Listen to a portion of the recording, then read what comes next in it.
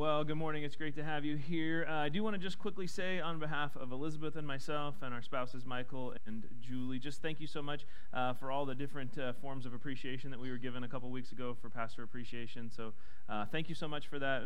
All the cards were amazing. I do feel like maybe some of you are getting the wrong impression with me in regards to cats, because I did get a bunch of items that included cats. And anyway. They got this one T-shirt that was amazing. It was a cat that was a maze, and if you know me, I love mazes, and I feel differently about cats. But anyway, so thank you for all your appreciation.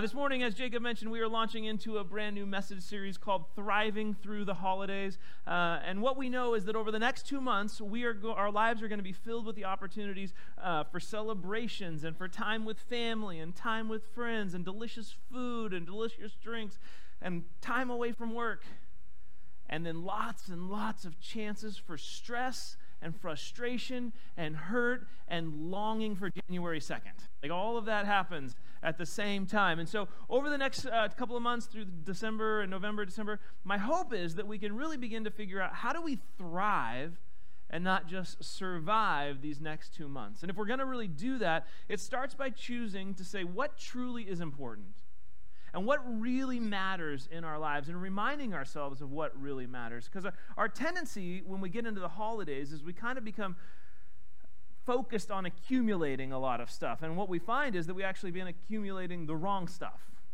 We find ourselves accumulating junk, and we find ourselves accumulating hurt, and sometimes there's frustration, and sometimes there's discontentment. And we're looking for a great season, and then sometimes we walk away with things we weren't looking for.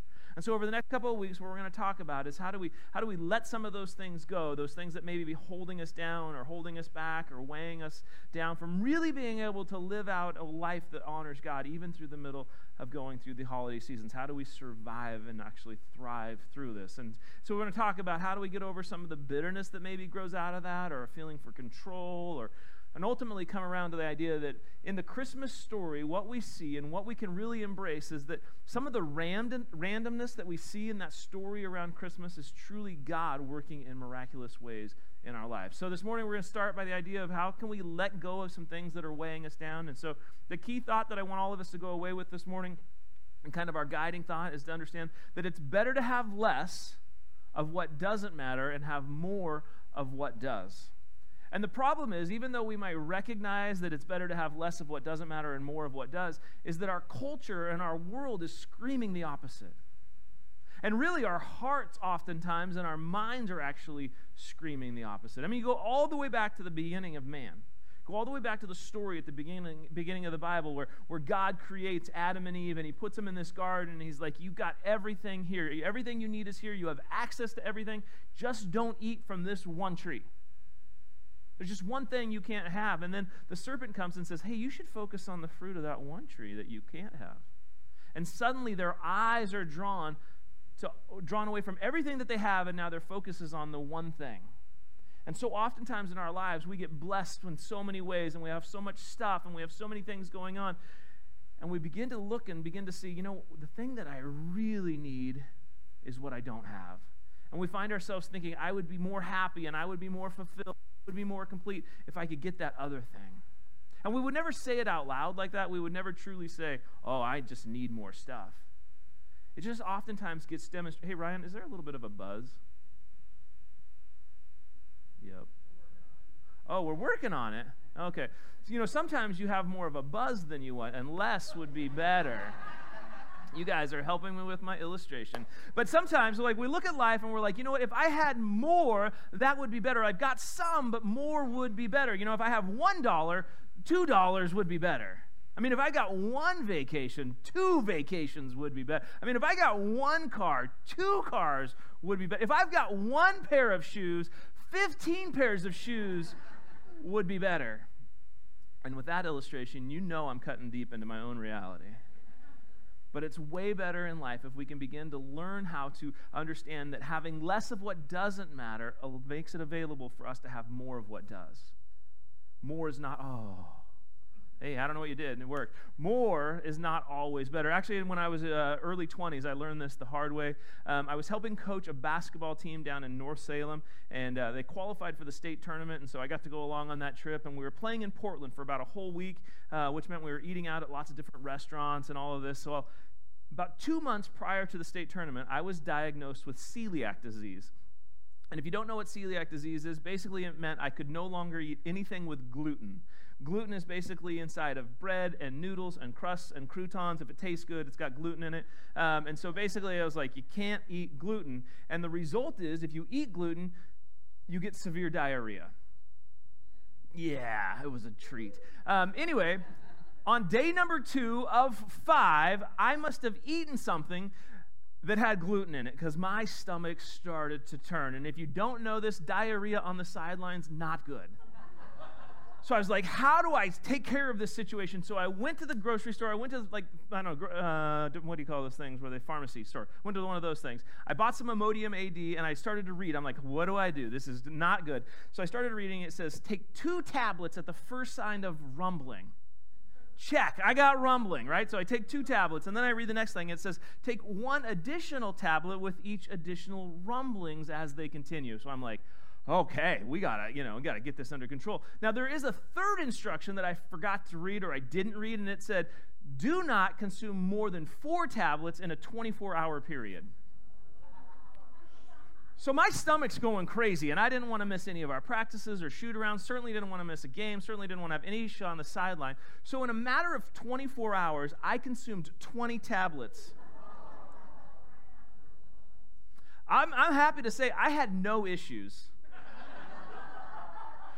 For days. In fact, so many days that the next week, towards the end of the following week, I literally blacked out one time because of the severe pain from the massive constipation. Better less than more. Here's the good news. Jesus actually told a better story that didn't include Imodium AD. It was about 2 brothers. They were excited about their inheritance. Then their result, and what he warns them, it's on the screen, it's in your message notes. This is what Jesus says. He says, watch out. Don't take too much Imodium AD. Watch out. Be on your guard against all kinds of greed. Life does not consist in the abundance of possessions. And this watch out is sort of like when you're standing on the corner and you're getting ready to cross the street, and the guy next to you starts to walk across the street, but he doesn't see the bus coming, and you grab him and you pull him back. You're like, watch out. Be careful, because that thing is going to kill you if you don't pay attention to it. Got to be aware. And everything in our culture tells us the opposite.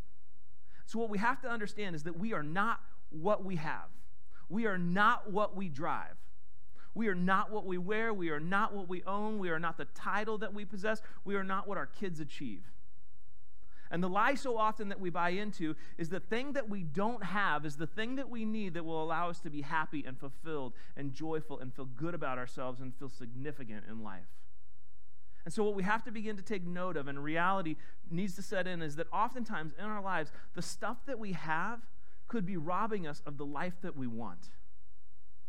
Maybe you spend all day fixing your house and getting it to be this great place for your family to live. But you're not making any time to actually spend enjoyable moments with your family. And then your stuff might be robbing you of the life that you want. Or maybe you put all this effort into how you look and the clothes that you wear and the vibe that you kind of portray and what you give. You're putting all of your effort there, but you're not putting any effort into what your relationship with Jesus looks like. And your stuff might be robbing you of the life that you want. Maybe you find yourself constantly worrying and fretting about your financial future and about security, but at the same time, you're not giving any of your resources of your ability or the resources that God blesses you with to help the church accomplish the task of taking the message of hope and forgiveness to the world, and your stuff might be robbing you of the life that you want. Maybe you're still bitter about the fact that the Sonics left and that the Mariners are still the last team to make the World Series. Maybe you're still frustrated about the fact that the Hawks passed the ball on the 1-yard line rather than running it in Super Bowl 49. Your stuff might be robbing you. I actually read an amazing article that they did the right thing, by the way. You should read it. Anyway. Your stuff might be robbing you of the life that you want. And so that rather than beating ourselves up and saying, I've messed up and I've messed up my life and I'm not doing it right and I've defeated myself and I've robbed myself. Okay, put it in the past. And so instead of feeling that way, let's aim to thrive through the holidays and begin to adjust our thinking and embrace a new mindset. And begin to understand and recognizing and allowing ourselves that one handful living can be enough. I mean, think about it this way. If you have both of your hands full, if somebody gives you enough and you have both of your hands full, you can't do anything more. Like, I can't help anyone else if both of my hands are full. I can't shake your hand. I can fist bump, but that's it. I can fist bump, but I can't receive anymore. I can't hold it. My hands are full. And when we live in such a way that both of our hands are constantly full, we prevent ourselves from living. But if we can learn to live with one hand full, it frees up our other hand to be able to be of service to others, to receive more, to be actually able to do something. I actually had a college buddy who has this incredible story where two handfuls were just way too much. My buddy lived in Spokane. It was a hot summer day, and he decided he was going to ride his bike to 7-Eleven. He's like 17. He's like, I'm going to ride my bike to 7-Eleven. I'm craving a Slurpee. It is so hot. I need a Slurpee. So he rides his bike to 7-Eleven, and he gets in the store, and he starts to get his first Slurpee, and he's like, you know what? One Slurpee is not enough. I need 2 Slurpees. So he gets his second Slurpee, and he fills it up. He's got his 2 Slurpees. He's like, well, I don't want to drink the Slurpees here in 7-Eleven. I'm going to go home. I'm pretty good at riding my bike with no hands. So he climbs onto his bike with both Slurpees in his hands, and he starts riding home. Some of you are like, I know where this is going. But anyway, so he's on this trip. He's on his way home. He's riding down the sidewalk, and he starts to look ahead, and he sees this telephone pole that's straight ahead of him. And he's holding both of his Slurpees, and he's trying to figure out how to brake, and he can't seem to avoid the pole, and all of a sudden he just runs straight into the pole. He doesn't want to lose his Slurpees. He goes flying off his seat, and then he catches himself in a way that no guy ever wants to catch themselves. Lands on the neck of the bike, falls into the road. Cars are like swerving around him. He can't even move. Paramedics have to show up. Slurpee's gone. Now, Slurpees are everywhere. All because he couldn't recognize 2 hands is too much. And eventually he ends up getting shipped off to the hospital. I would love to tell you how the end of the story goes, but again, one handful is enough because this story gets even crazier. But in our lives and in the reality of Slurpees, one handful is enough. 1 Slurpee is plenty. 2 Slurpees lead to all sorts of trouble. There's a guy by the name of Solomon who said it this way. He said, better 1 handful with tranquility than 2 handfuls with toil and chasing after the wind. Listen, it's not about having things. It's not about having stuff in our lives. It's not even about the fact that wealth is bad or wealth is wrong. Actually, God can do amazing things through your life if you handle your wealth correctly. But there's a point in our life where we have all that we need and where we pursue things so far that we want more satisfaction that ultimately it just begins to be an issue of heartache and headache and toil and chasing after the wind and going after things that we will never pursue.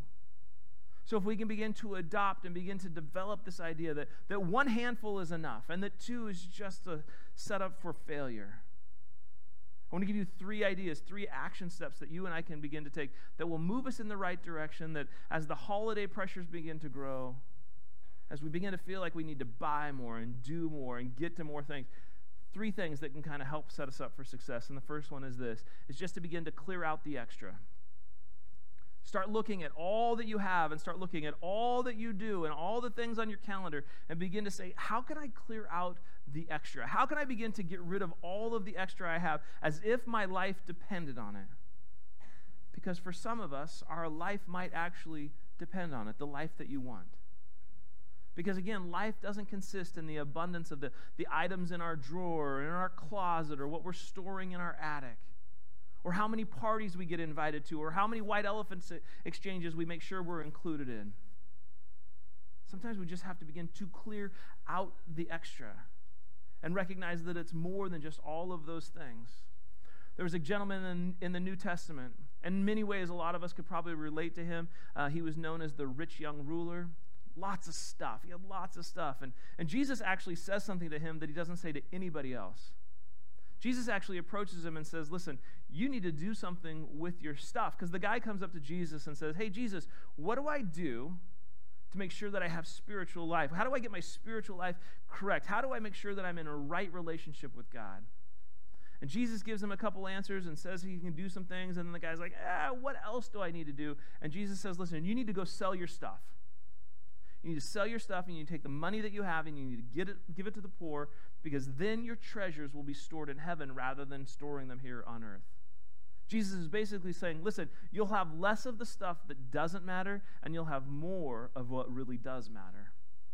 Now, unfortunately for this guy, as he heard this story, and as Jesus relayed what he needed to do, the response by the young ruler is this. It says, but when the young man heard this, he went away sad, for he had many possessions. Again, what we have to understand, it's not wrong to have stuff, and it's not wrong to have nice stuff. In fact, sometimes God blesses us in so much, in amazing ways, that we have way more than we deserve. And God is a generous God. The problem becomes when the stuff in our life begins to define who we are. And we begin to buy into the belief that if we could just have a little more stuff, or a little different stuff, or a little newer stuff, that then we would feel fulfilled, and then we would be happy. And we find ourselves pursuing items, believing that there'll be more meaning and more power, and we're trying to fill this void that ultimately is a spiritual void in our life, that it can only be filled, can only be pursued or ultimately remedied by the goodness of God and by the grace of God in our lives. So part of that is we have to begin to clear out the extra. And oftentimes there's two reasons why we don't clear out the extra. The first reason we don't do it, and why we find ourselves with way too many dishes, and why we have a pile of VHS tapes, and why we still own those pants that only MC Hammer ever wore and made look good. First one is fear. We're afraid. We're afraid that we might need it in the future. And if you're here with that person, don't nudge them. They already know. But sometimes we just find ourselves afraid that if I get rid of this, if I don't have it, what's going to happen down the road? And we try and use an argument that's really hard to fight against or argue against. We say things like, well, what if my kids want it someday? They'll tell you. What, I don't want to be wasteful. I want to be a good steward. And so we use all of these things, but really what it is, it's a scarcity mentality. Well, there won't be more. Well, what if God doesn't provide? And so what happens is we take this lack of faith for what God might do in the future, and we cover it up with fear, and then we disguise it by trying to say that we're prepared. And what we're really saying is, I'm not sure if I get rid of these things, if I begin to clear out, if God will take care of me in the future. So here's a rule I'm trying to introduce in my life. I'm trying to get better at this, but basically what I'm trying to say is that when I get something, I'm going to give something away. So when I get a new shirt, I'm going to try and give that shirt away. Or if I get a new sweater, which I don't wear sweaters, but if I ever got a new sweater, I don't have any sweaters. I would just give that one back away. If I ever get shoes, I'm going to give away a pair of shoes. It's going to force me to look at what I have and only hold on to those things that fit. So if I've got a pair of jeans that are like, someday I'm going to get back to that size, probably not. Give them away. Or go buy a new pair if I ever get there again. If something is worn out, or if I haven't worn something for over a year, I'm going to give it away. I'm going to get rid of those things in my life. I'm going to release myself from the pressure of having to manage lots of things and sort a lot of things and organize lots of things and buy myself a vacuum sealer so I can put it away, whatever. And out of fear, we're not sure that we'll be provided for down the road. Another reason that we don't give things away or throw things away or clear things out is a sentimental reason. I mean, this was the very first blue ribbon I ever won at the gunny sack race at the county fair. Gotta hold on to that. Or here's the very first picture that my child drew. And here's the very first picture that she drew in 3rd grade. And here's the 17th picture that she drew in the 5th grade. In fact, here's her report card. Oh, and here, this is the very first pair of pull-ups that Jimmy didn't have an accident in. Very proud of him. Could have gone with the opposite illustration there. Maybe you've read the book. It's called The Magic, or the Life-Changing Magic of Tidying Up. It's written by this gal named Marie Kondo. If you've ever read it, there's parts of this book, you read it and you're like, she is cuckoo. And then there's other parts that you're like, this is pretty helpful. But she talks about when you're dealing with trying to clear out things that have sentimental reason, she says, take that thing, thank it for the purpose that it served in your life, the way that it's blessed you, and then either get rid of it by throwing it away or bless somebody else with it.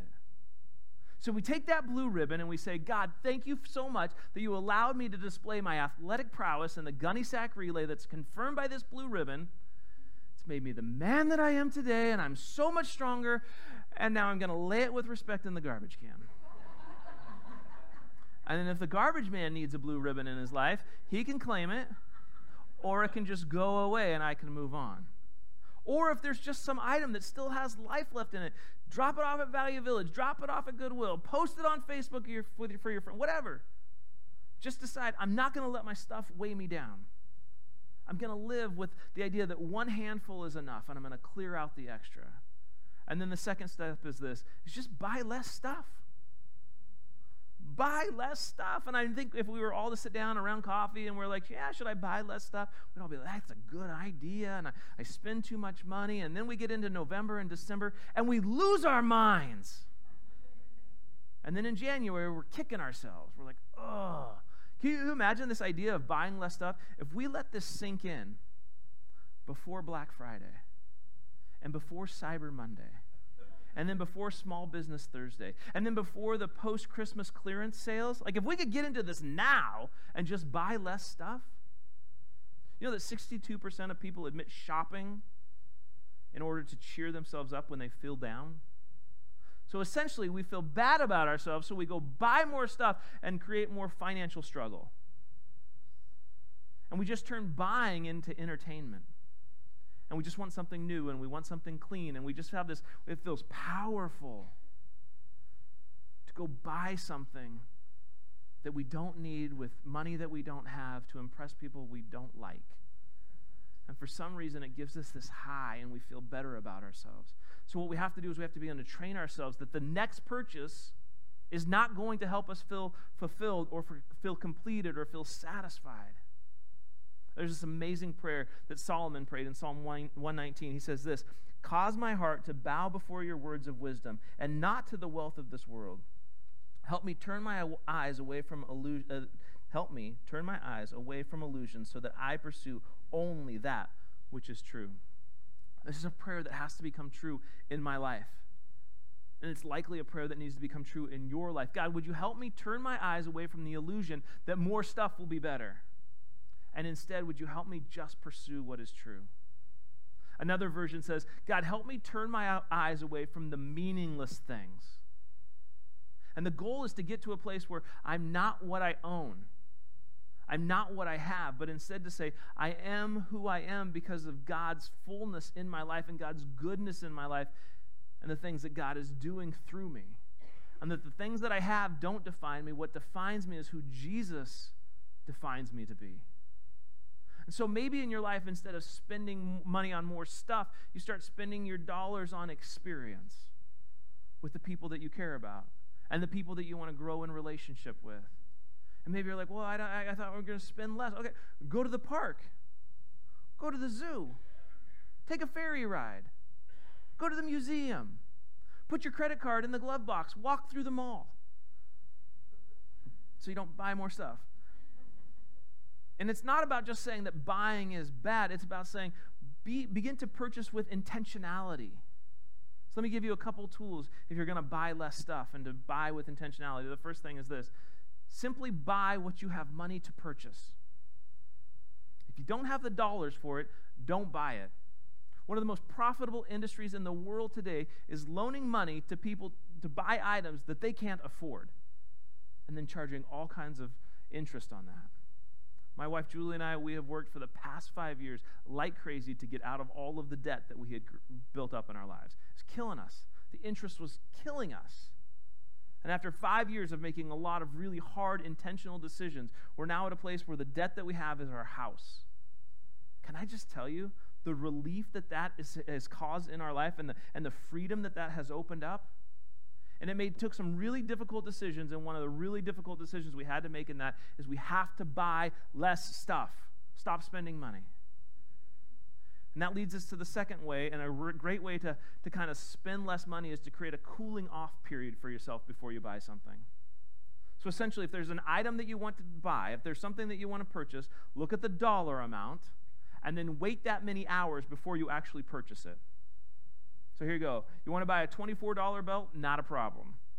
Just wait 24 hours before you look at it, find it. You're like, I want that belt. It's $24. I'm going to wait 24 hours because maybe you'll decide you need a brown one instead of a black one in 24 hours. You want a $700 television? 700 hours. And you might say, but what if it's not on sale anymore? Did you know that they just keep bringing back sales? Like, it might be on sale today, and in 29 days, if you say, okay, I'm going to take my $700, I've got $700 because Brent said don't buy things I can't afford. I got my $700, and then I'm going to wait 29 days or 700 hours, and then I'm going to buy a TV. You might get a better TV with better technology at a cheaper price. Or you might wait all that time, and you might decide, you know what? I think that's how I'm going to spend my money. Or you might say, you know what? There's something better I could spend my money on. I'm not telling you whether to buy a TV or not. But if you and I begin to say, okay, for every hour I'm going to wait, or for every dollar I'm going to wait an hour, it allows us to avoid things with regret. Now maybe you're thinking, does that mean I have to wait like 3.5 hours before I buy a jar of mayonnaise? If you've already planned to go grocery shopping and you know you needed mayonnaise, you're good to go.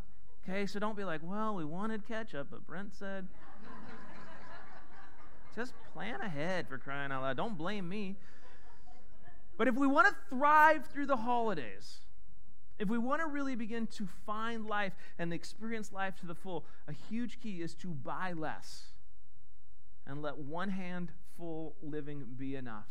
And then the last step, if you and I are going to thrive through the holidays, and then really if it's going to change our heart and line our hearts up with God, is we have to be willing to take the giving challenge. And if you've been around Silver Creek, you've heard this before, and I'm kind of presenting this backwards. I should first give you all of the reasons why you should take the giving challenge and really motivate you to do it, but I just want you to look at it and see it. Because really, the giving challenge is a way for each of us to learn how to give back financially to God because we recognize that He is blessed and He has provided for us. Recognizing that it's God that has allowed you to have the job that you have, to make the money that you have, to collect the income that He blesses you with. And that all of the skills that you have and the abilities to earn that paycheck ultimately comes from God. And the giving challenge is a way for you to develop the habit of saying, God, I am grateful for how you've blessed me. And God, not only am I grateful for how you've blessed me, I'm going to trust that you're going to continue to provide for me down the road. And recognizing that the way that God established for us to give back to Him is by giving to the local church. And I want to make it clear, every time I talk about this, we are not talking about you giving back to the local church because we are needing your money. What we are needing and what we are hoping for you is that you will be able to line your heart up with the heart of God and recognize how He's blessed you and how He wants to see you trust Him with your future. So here's how the giving challenge works. Over the next 3 months, if you've never given to Silver Creek, give one time. In the next 3 months, just give one time. The amount doesn't matter. It could be big, it could be medium, it could be small. I'm not even going to define what that looks like. For you, pick an amount. Pick the timing that works for you, and then one time over the next 3 months, give. And if God doesn't provide for you, and if God doesn't bless you, and if God doesn't make Himself more known to you through that process, you can let me know, you can let one of our board members know, and it's a money-back guarantee. We will give you all your money back. There's no risk. Just give one time over the next 3 months. Maybe you've already taken that step. Then the next option is this. Over the next 3 months, give consistently. Again, the amount doesn't matter. It could be big, it could be medium, small, whatever. You pick the amount. You pick the timing. It could be weekly, it could be monthly, it could be every time you get paid. You choose. You give the amount, you choose the amount, you choose the timing. And just give consistently over the next 3 months. And if God doesn't bless, and if God doesn't provide, if God doesn't make Himself more known to you, let us know, and we will again give you all your money back. And if you've taken that step, then the next step is over the next 3 months, begin to give systematically, which basically means you're going to determine a percentage in your life. You're going to pick that percentage. You get to set it. We're convinced that God says that 10% is the goal, 10% is the mark. And if you've already started to give a percentage, just keep moving towards that 10%. But the goal is over the next 3 months, anytime you get paid, then you give that percentage. And you get to set it. We're just saying, choose a percentage and then systematically give out of how God blesses you. And here's where God is so amazing, is that God recognized that there were going to be people like me that aren't very smart that are going to want to do this. And so God said 10%, because can you imagine if He had said it's 13.5%?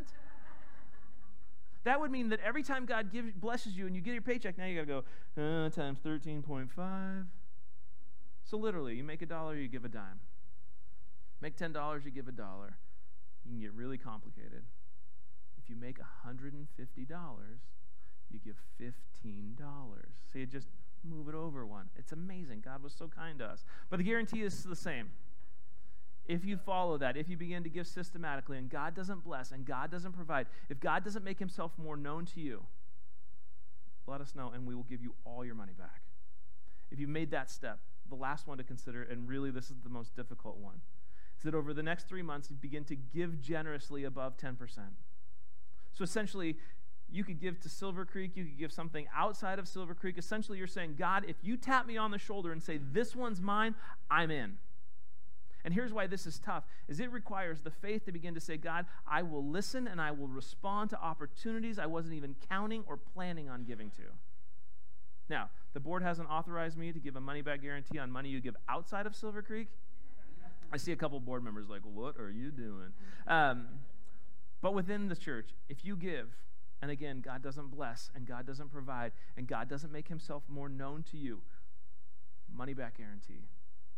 And the reason why we have to figure this out, and the reason why we can lean into the giving challenge, is because of what God wants to do in our hearts and because of how God wants to work in our relationship with him.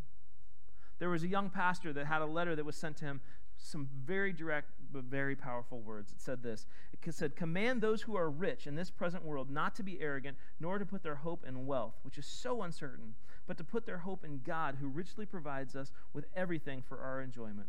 Command them to do good, to be rich in good deeds, and to be generous and willing to share. In this way they will lay up treasures for themselves as a firm foundation for the coming age, so that they may take hold of the life that is truly life. You know, it's easy for us to read that and think, well, I'm not rich. Okay, that's for the rich people. Here's the deal. If you are living in this area, if you are in this room, it means that you and I have won the location lottery. Where we live and what is available to us puts us in the top 40% of the world's population. If you have a car or you have access to a car, it puts you in the top 7% of the world's population. If you've ever ordered a pizza by touching a screen that was in your hand, and then that pizza was delivered to where you were at, you are crazy rich. And so the warning is, don't become arrogant. Don't become so confident in what you have. Don't put all of your hope in your wealth and in your ability to provide and the ways that you can do things for yourself. And so what he's saying is, listen, be generous and give back. Communicate to God that I'm putting my hope in you. I'm putting my trust in you. God, ultimately, I'm putting my future in your hands. I'm going to put my treasures in things that are eternal, that make an investment in things that will last forever, not just in a short time. And so when you and I begin to make these decisions to give back and begin to truly embrace this idea of one handful living is enough, and that it's not, having more isn't always better. And sometimes having more prevents us from having what truly matters, but ultimately beginning to recognize that if we will embrace these in our life, it will help our life be better, and it will help us thrive through the holidays. Every week we put these Green Connect cards in your program. Just challenge you to think through what it is that you need to do based on what you've heard this morning. Every week as you look at these things, what's your next step based on what you've heard this morning? Maybe your next step is to go home and really evaluate your checkbook. Begin to see if you are accumulating things on earth or if you're making an investment in eternity. Maybe your next step is to determine the first one handful living concept that you'll begin applying to your life. Maybe it's your clothes, maybe it's your calendar, whatever it would be. Where is it? Maybe your next step is to respond to the giving challenge, wherever you're at, and allow God to grow your faith. And maybe your next step is to plan to be at Silver Creek as much as possible for the remainder of our series, Thriving Through the Holidays. Whatever it is, I just again encourage you and challenge you to respond to what God is saying to you this morning. Let's pray. God, thank you so much for your love for us. Thank you for all the ways that you bless us. God, would you help us just to look at our life and see the abundance that we have? To recognize all that you've done for us, but also begin to recognize that sometimes that stuff and that abundance just gets in the way. Help us to begin to take whatever steps are necessary to both thrive through these next couple of months, but also really begin to live a life that's free of the burden of stuff and things and accumulation. Help us to listen to you. Help us to respond to you. We love you. In Jesus' name, amen.